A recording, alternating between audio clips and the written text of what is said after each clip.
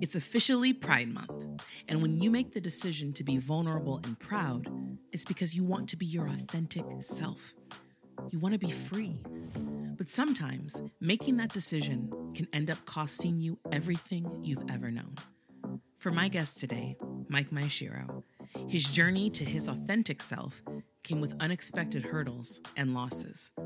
But self-love and freedom, paired with strength in his faith, it proved that sometimes the reward is greater than the risk.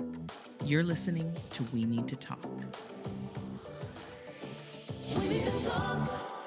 Mike Maeshiro, thank you so much for being on We Need to Talk. I have been wanting to chat with you for quite some time, so thank you for being here. Yes, I'm honored to be here. The feeling's mutual, so I'm very excited to be here. Yeah, thanks for having me. Absolutely. So we met obviously on Instagram, and we have this little group called Dumbledore's Army that you started with a lot of, I love the title, I love the name. I was like, yes. But I love that you created this space for a lot of progressive Christian voices that want to do good in the world. And that's what I was always so drawn to you and what you do on your social media platform. And I would just love to know a little bit more of your story, because I think for my listeners specifically, I do have a lot of progressive Christian voices that listen to this podcast, but I would love to know your story. I know it's been a year since you came out, and I have many friends that are progressive Christians that when they made that decision to really be who God made them, they lost a lot. And you're very, very vulnerable and open about that. So I would just love for you to share your journey and your story. I'm honored to be here. Melinda, I've been following you for a while. So, I'm like, I didn't know if this would ever happen, but I'm like, this is awesome. I'm fine. So when I was 4, my parents took me to a Baptist church for the first time. And I was told on that Sunday school morning, all the things: sin, hell, heaven, Jesus, forgiveness, crucifixion. It was a lot to take in at 4. And I said yes. I was like, I'll take Jesus. I'd rather have this little ghost person living in me than go to this really fiery, tormenting place for the rest of eternity. So I entered the Christian world at that point and went in hard and went to private school, church 3 times a week, whatever, all the things. And when I was 10 was the moment I consciously recognized the thing that was different about me, that made being around other boys difficult and confusing and made me embarrassed for the ways that I related to the girls and want to do girl things. And, this was the 90s, right? So the gender thing was so much more like barbaric back then. But anyway, when I was 10, I was like, oh, I'm gay. That's what this is. And it was a terrifying moment for me because I was heavily entrenched in Baptist culture, like evangelicalism, right? So I knew I couldn't be gay. I knew this was like a horrible, evil, abominable, perverted, whatever thing. So that was a terrifying moment. Shoved myself deep into the closet at 10. I consciously thought, like, am I going to marry a woman and just fake it for the rest of my life? Am I going to be single? Like, what's going to happen? I don't know. God, thank God I don't have to figure that out right now. Did the Christian thing for a long time. And then when I was 18, I had this radical experience. And so depending on people's backgrounds and, denominations and whatever in the Christian world, what I'm about to say is going to land somewhere strange, I'm sure, polarizing. But in my Baptist, conservative, right-wing upbringing, I had this really dramatic, emotional experience at church one Sunday morning, where the way I used to tell the story before I deconstructed was that I met God. That's the language I would use. Now, however people want to interpret that, like, please put that wherever that needs to go in your worldview and all that, and I'm totally good at that. But from what I understood, like, oh, this is God I'm encountering, right? And I didn't have language for this at the time. But anyway, I had a couple of experiences like that. The second time this happened, God explicitly communicated to me that they wanted me to be gay. And I knew that God wasn't allowed to tell me that. I was really awkward. But it also was, like, undeniable. Like, I couldn't argue with what was happening. And was very, like, distraught. I was also really thankful and felt like it was like a very contradictory experience. I was disappointed and, like, confused because I wanted God to just fix me and make me right? Make me acceptable, make me the thing that I needed to be in order to succeed and belong in the world that I valued. But on the other hand, the beautiful part of it was like, oh, my environment, the church, leaders, family, whatever, these people don't accept me, don't love me, can't, whatever, but God does. wow, that's really helpful, right? So there was like this contradictory thing that I got to like walk out from that point on. But fundamentally, there was something solid that got locked in. Yeah. God loved me. God accepted me. I was good there. And that like fundamentally mattered, right? So fast forward 14 years. I had a few more experiences like that, and I continued to stay in the closet. I went to Bethel Church in Redding, California. Again, depending on your audience, like that's going to be a really polarizing. Yep. I moved to Reading in 2009 because of some intense spiritual experiences I was having that, the environment that I came from and the people that I left behind, like they didn't have answers for me. They didn't understand. They didn't get it. But Bethel was speaking a very particular brand of theology and Mm-hmm. spirituality that I resonated with, and that felt like it was permission and like validation for what was happening to me that I didn't have answers for. So went to Reading, went to Bethel, was there for 12 and a half years. I did first and second year in their ministry school. I got kicked out of school on the last day because I was gay. Someone outed me, and I didn't know that. And then there was this really awkward conversation that ultimately I found out 7 hours before our graduation ceremony that I wouldn't be graduating. That was like really painful, like kind of traumatizing, right? And shocking, and I wasn't expecting it. And the way the whole thing got handled was really clunky and awkward and costly. So a few months later, like we worked it out. I got put on this purity plan, this is my version of conversion therapy, right? I had to go to the Yeah. men's purity, sexual purity group. I had to get counseling, had to get some SOZOs, which was the inner healing ministry at Bethel. Um, anyway, so that was a journey, I didn't understand how dehumanizing and like harmful that was until after coming out, but went through that. I got hired on staff at Bethel, worked there for 6 years, started teaching in the school I got kicked out of, started leading mission trips and taking interns from the school, and then started traveling and speaking. I was like the teacher on discerning of spirits and kind of built a brand in the ministry world around that whole subject. So I started traveling and speaking, and it was amazing. And my career and my life was taking off exactly in the direction that I was hoping for. And it was profound, but I would every once in a while have these experiences with God where God is affirming me as a gay man, and Yeah. God wouldn't let this go, wouldn't leave this subject alone. And I needed to not open that door because everything was working, And then right before the pandemic, it was 2020. Some things had led up to. I was literally watching Miss Americana, Taylor Swift's documentary on Netflix, and she goes hard on gay rights Yeah. and advocating for the queer community. And something happened. Like I would describe that as a spiritual experience. I felt the Christian word would be conviction, right? I felt like the onset of deep conviction. I knew it was around the gay thing. I knew Taylor knew something that I didn't. She was touching something that I hadn't, and she was right, and I didn't know what to do, so I ignored it. 2 weeks later, I had another similar experience, not with Taylor Swift, with like the Bible, like a story in Acts where Peter goes on a roof, falls into a trance, the sheet from heaven comes down, right? Don't call anything unclean that I've made clean. I know whatever this moment is happening is the same as the thing with Taylor Swift. This is about the gay thing. Is God telling me being gay is acceptable? I don't know what to do with that. 3 weeks later, another moment happened in the same intense nature, and it was that moment that I was like, oh, I think this is God. I think this is beyond me. And that was a really pivotal moment in my life. That was the experiential moment, the straw that broke the camel's back, where I decided like I can't keep doing this. I can't keep being platformed by an institution that is overtly anti-gay, right? Like they have the whole ex-gay ministry there.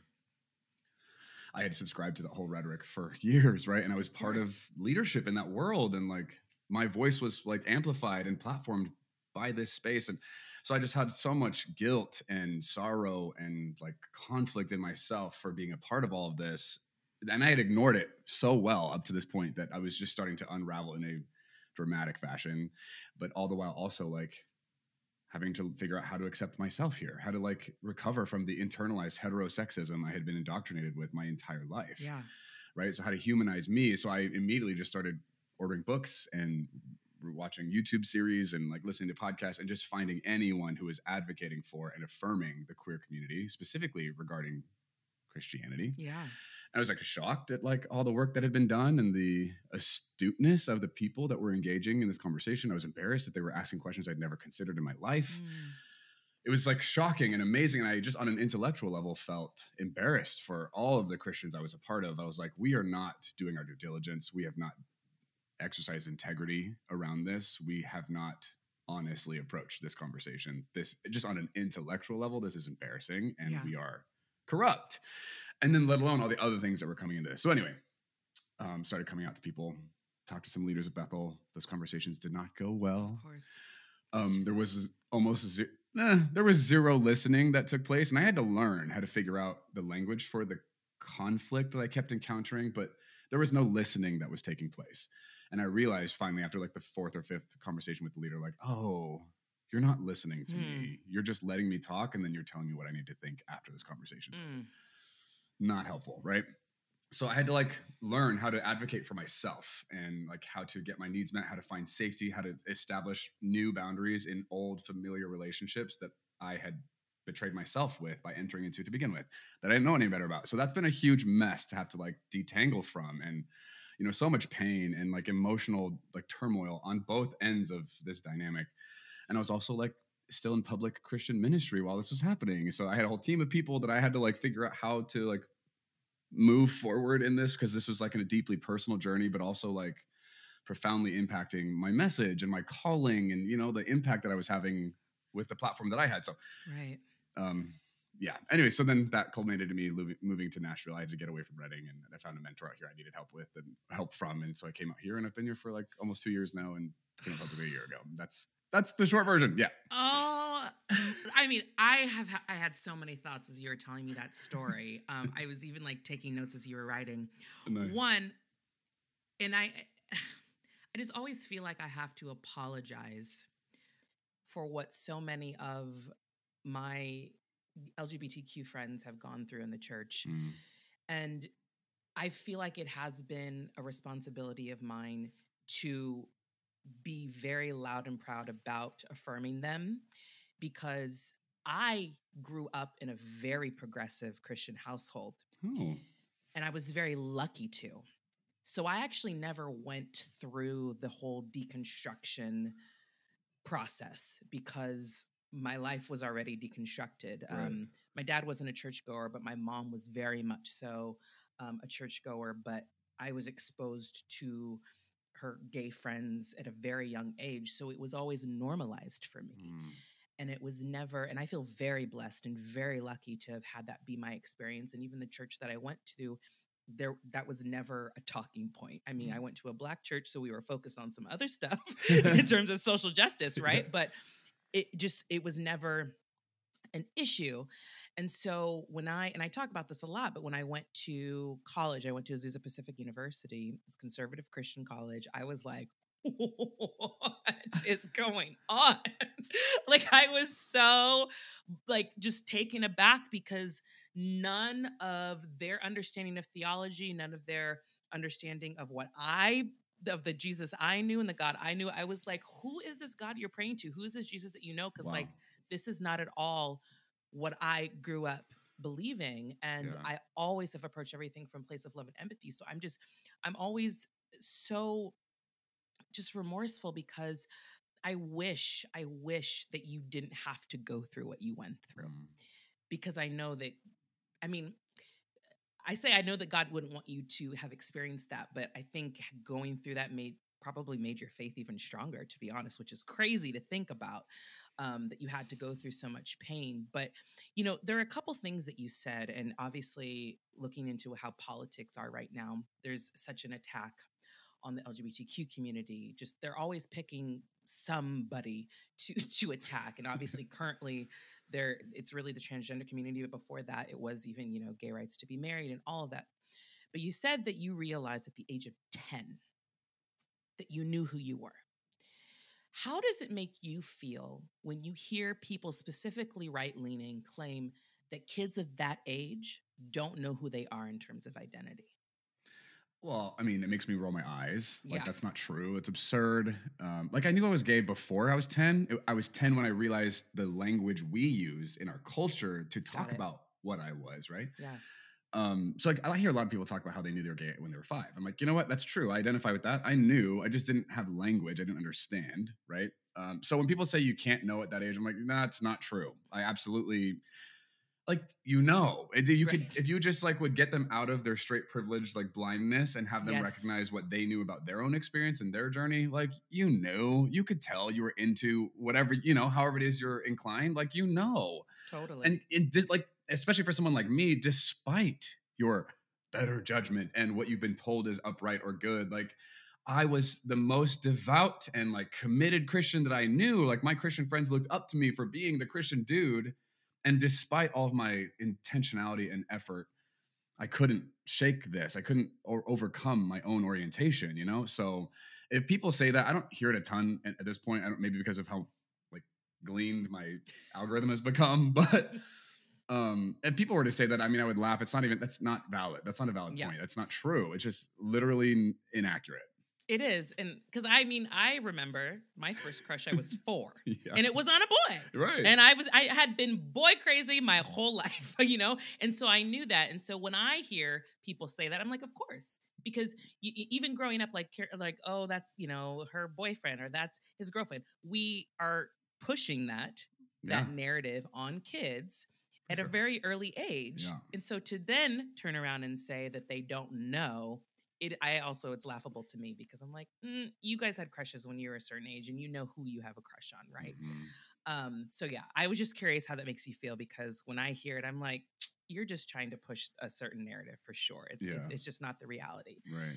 The other thing that it just really upsets me, and we know that there's been a lot of legislation being passed and people trying to pass it in terms of affirming care for specifically transgender kids.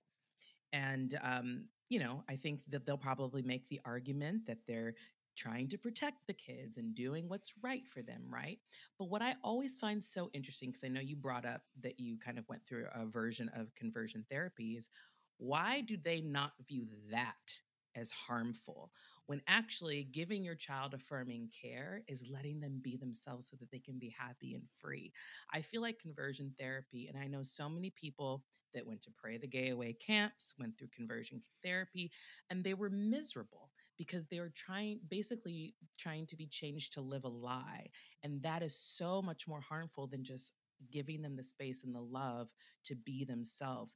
So, again, how do you feel when you hear those conversations being had? Because it upsets me greatly. It Yeah. really does. Yeah. Yeah. It's very deeply upsetting because first of all, it's like obviously it's hypocritical. Yes. It's not true. Like they're troping children and using them Hmm. as like a smoke screen for a whole Yeah. other mode of agendas and priorities. And so to like that in of itself is already gross and harmful, but to prey on a marginalized, vulnerable group of people, to use them and like discard their lives and their experiences for your political or monetary or whatever reasons is so villainous, right? Like that's Yes. dark, that is twisted and evil. And so like to take away the things that we've actually like invested time and energy and research, and people have dedicated their lives to getting us here, to caring for people like this, because they're not just random, like they are a portion of our population and have been here Yes. forever, right? Like to take that away from them, to demonize this stuff, like it's just villain energy. You're like, what is this? Is crazy. So like I've moved so fast and done so much work both internally and then throughout the political and intellectual spheres, theologically. Like there's been so much change in what I've been told is good and true and right in the world that I can Yeah. sometimes vaguely remember where I came from and how and why we thought the way we did. And but a lot of Mhm. it I'm like, there's so much fundamental underpinning of like a Yeah. difference of approaching life and viewing Yes. humanity and ethics. Even like the fundamental underpinnings are so different that like it's like I don't even know where to start to try and get on the same page with the person, Oof. with the people who think this is a valid, logical progression of thought. It's like we are fundamentally disagreeing about what words like goodness and love and Yes. well-being and truth. Like those are big deals and ideas, and that's where we've already derailed. So when it starts coming to these specific victims that we're creating, right? Like we're not even having the same conversation anymore. So for me, it's like the intellectual side is like, man, there's such a like a disconnect. And then obviously on an emotional side, it's like, how do you not see the human beings whose lives you are hurting, you are inhibiting, you're restricting, you are ending with this kind of like rhetoric or legislation? It's like so sick. I think a lot of those because most of these people are coming from a privileged existence and so insulated from, you know, the things we're actually talking about. Yeah. They can't identify with. They don't get it. Like they haven't even experienced the empathy side of humanizing the people who are being Oof. mostly impacted by this stuff. And I had to go through my version of that, but coming out as a gay man in the context and at the age that I was at, like, forced me to have to learn real quick about my own privilege and ignorance Mm, and like all that stuff. And then becoming aware of how people around me have continued to stay in that is such right. a costly space to stay ignorant in, But anyway, so No, I love that explanation. And I was also thinking, because I mean, you came from the evangelical space, so I feel like you're actually in a very good position to explain to others how they think, you know? yeah. And I think that that's where I wouldn't say that I fall short because I went to school with a lot of them, but I didn't grow up with that. So Yeah. it did take me a while to understand, like, oh, this is fabricated fear. This is how Mm. you were told. Like, basically, I feel like with evangelicals, when you go into the church space, you're entering into an abusive relationship. That's how Mm. they present God and present Jesus. Like, if you don't do this, you're going to burn in hell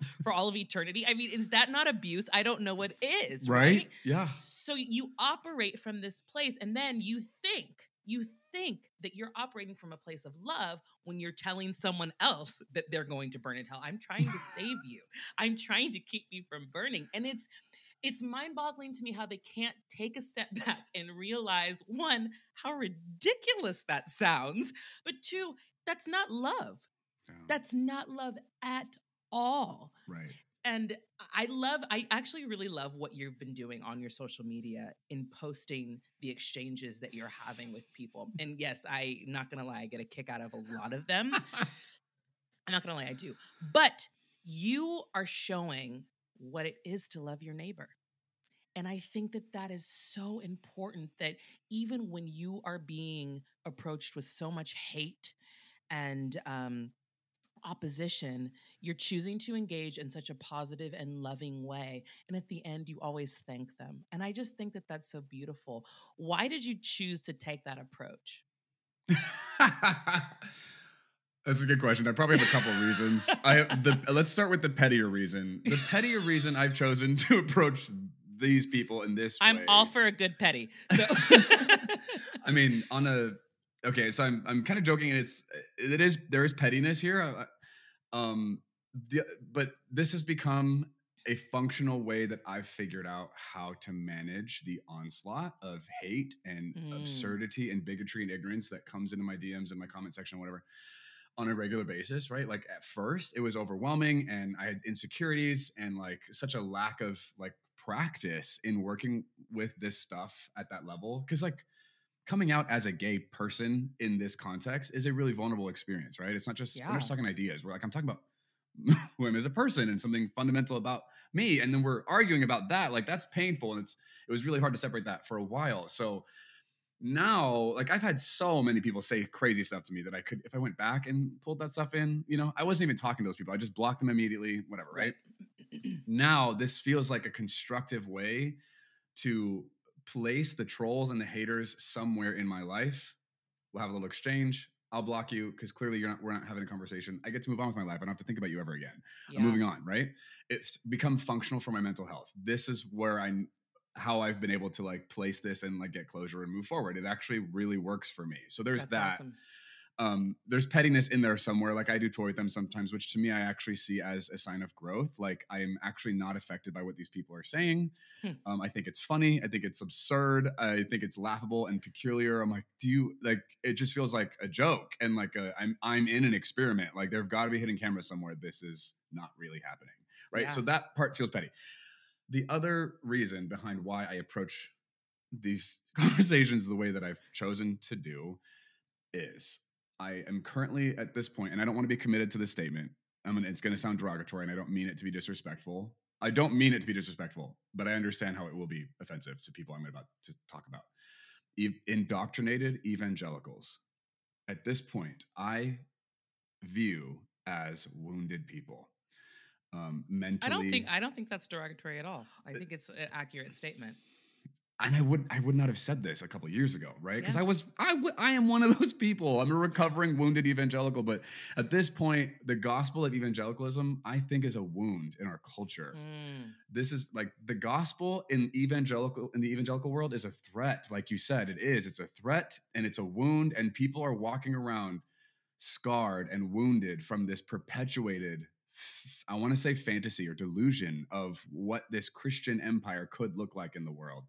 And we've got branches like Christian nationalism, right? All other crazy stuff that comes out of this space. But when these people show up with this, I mean, it's the same tired like 13 ideas. There's nothing new. There's nothing interesting. It's all That's oddly boring. specific.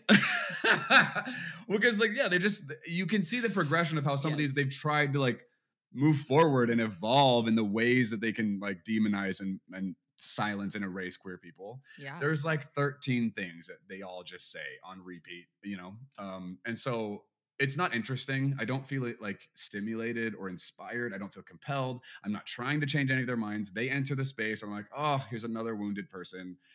Do I want to engage? And I get to make that choice, and I do and I don't or whatever. But the reason I've chosen to approach it this way is these wounded people, these victims, where are they going to go? What's Mm. the solution for these? They're still people, right? They're still humans. They still are Yeah. part of our world. So it's easy to like demonize them and dehumanize them and like erase them in the same ways that I'm confronting they've done to me.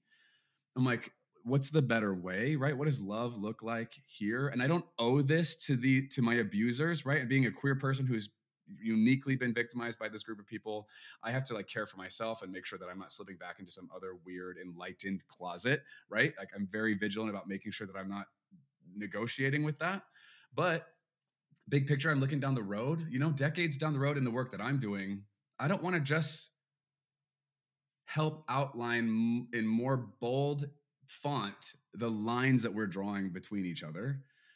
We have to get to wherever we're going that's going to be better for everyone together. Like we're going to have to work with these wounded people.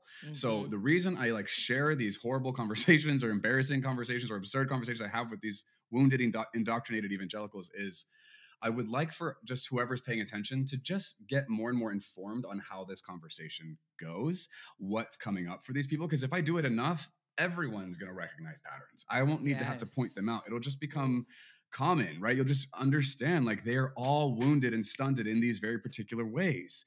They cannot humanize people in these particular areas. They are disqualified from being human in these particular aspects of Hmm. humanity, right? Hmm. It's just they're numb and cauterized and just stuck there.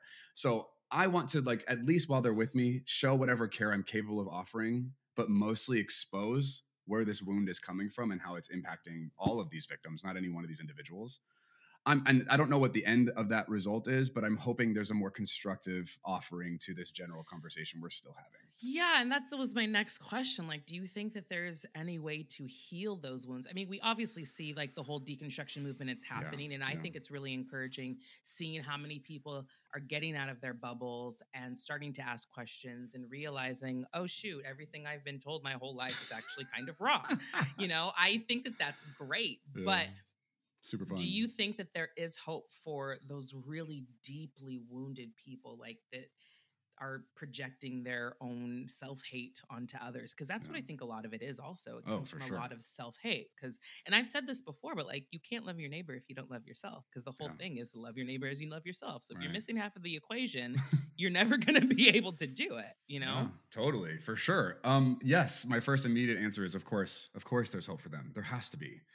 If there's not hope for them, there's not hope for any of us. Yeah. Like, Yeah. I have to vigilantly work to not perceive these people who reflect and embody the place that I was harmed and brutalized by, right? In all the different ways.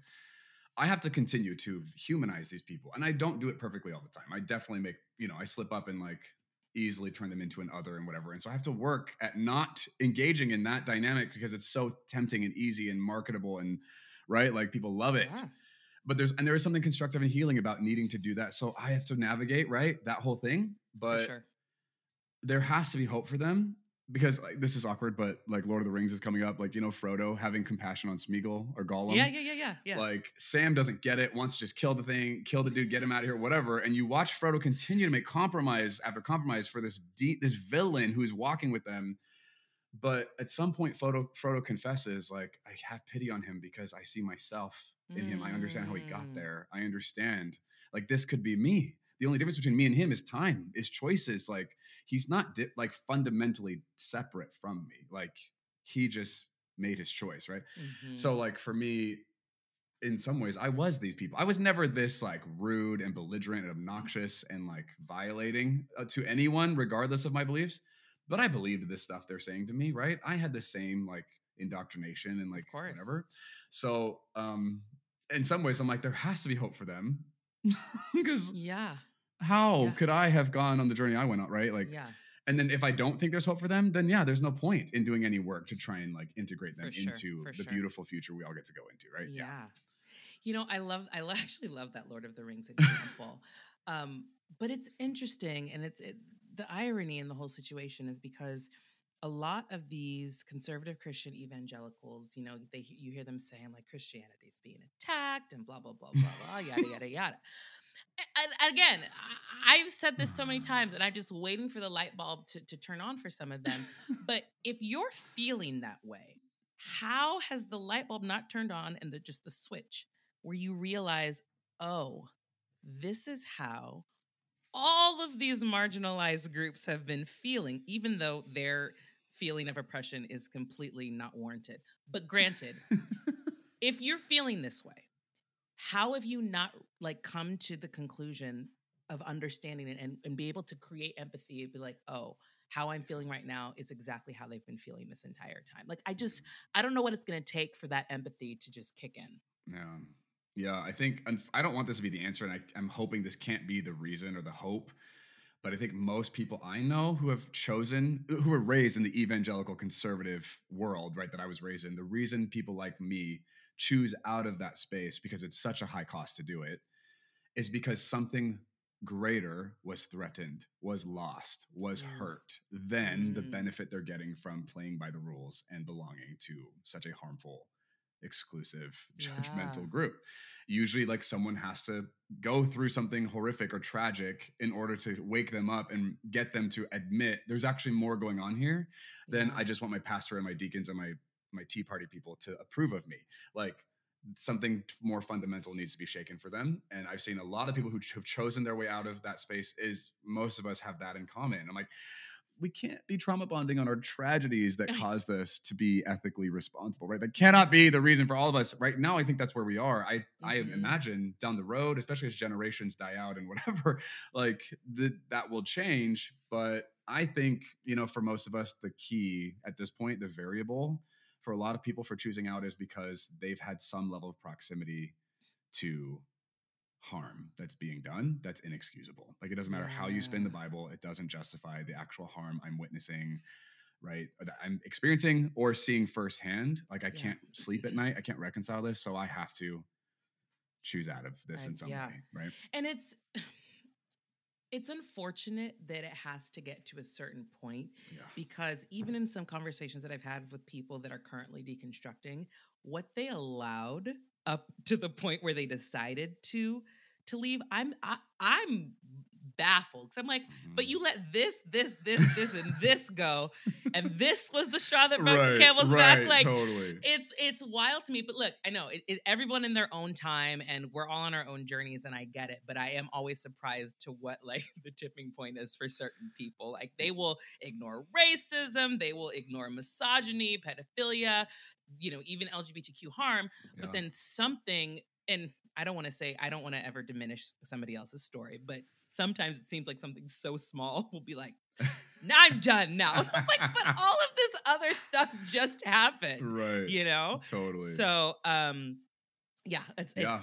it's interesting, but it's each person has their own story and own journey. So Yeah, and I think that's actually a big part of it is when you step out of it and you do the work and you look back, it's like we approach it logically, right? Like, how do you make sense of this?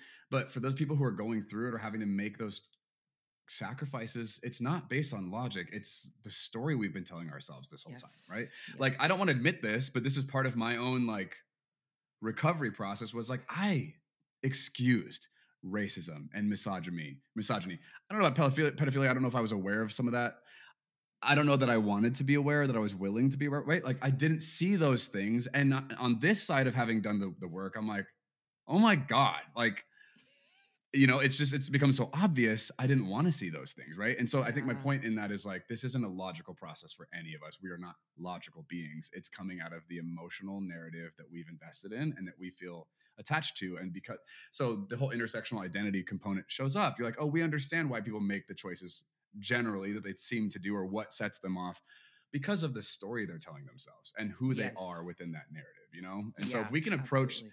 it from that place rather than just burying people with logic, I think we'll probably get a lot more results in the conversations that we're kind of having, because it's coming from the narrative that each individual is walking around with, not all the proof and facts and statistics and logic that become so obvious after, right? Yes, absolutely. And I think the other thing also is like I joke about like how did you not see Yeah. all this stuff? But when people do eventually arrive to this point of realizing at the end of the day this is just about loving each other, we have to give them grace because I think so many people are very quick to say those things like, "Well, how did you not see this before? How did you take a minute and just be happy that they've arrived at that point. And I think that we should be celebrating that more. It may take others longer, and they may have, again, like you said, I was a witness to certain things and I didn't want to see them. Everybody is on their own journey and their own path. And I do have hope that we will all end up in the same space together of really trying to live out Jesus's words of just loving each other. Because people make it so complicated. That's what I've realized. And it really doesn't have to be. It doesn't have to be complicated. It's not hard to love people. It takes effort to actively oppose them at every single turn. I mean, my goodness. Like, right? It takes effort No, you're to right. do That's that. true. When you could just live and love and like be happy but no, I'm going to choose to do this and like make my platform about this, or every time I open my mouth I'm saying something hateful. I'm just like, I don't know why you're choosing this. Yeah. But with all that being said, Mike, I'm very grateful to know you. I love the work that you're doing. I think your voice is essential, and I'm very glad that we were able to sit down and chat for a little bit. Could you let everyone know where they can follow you and keep up with the work that you're doing? Yeah, thanks. For sure. Thanks for asking. I think probably one of the pettiest and most exciting place to follow me is Instagram. So my handle is just at Mike Maeshiro. That's where probably most of the drama and most of my energy goes, is like just the things I'm publishing on Instagram. I'm on TikTok, I'm on Facebook, I'm on YouTube. I have a YouTube channel that I also have a podcast, and I publish interviews there. Which, by the way, Melinda, I got you. And then I have a website, just MikeMaeshiro.com. All of that is just Mike Maeshiro. My first and last name is going to get you to all those places, but Instagram is kind of my living room, if you will. So. Amazing. Well, thank you so much. Yeah. It was a pleasure chatting. Thanks for having me. Yeah, likewise, Absolutely. for sure. Absolutely. Thanks again for listening to We Need to Talk. Make sure you like, comment, share, and subscribe. And remember that everything begins with the conversation. We'll see you next week. We need to talk.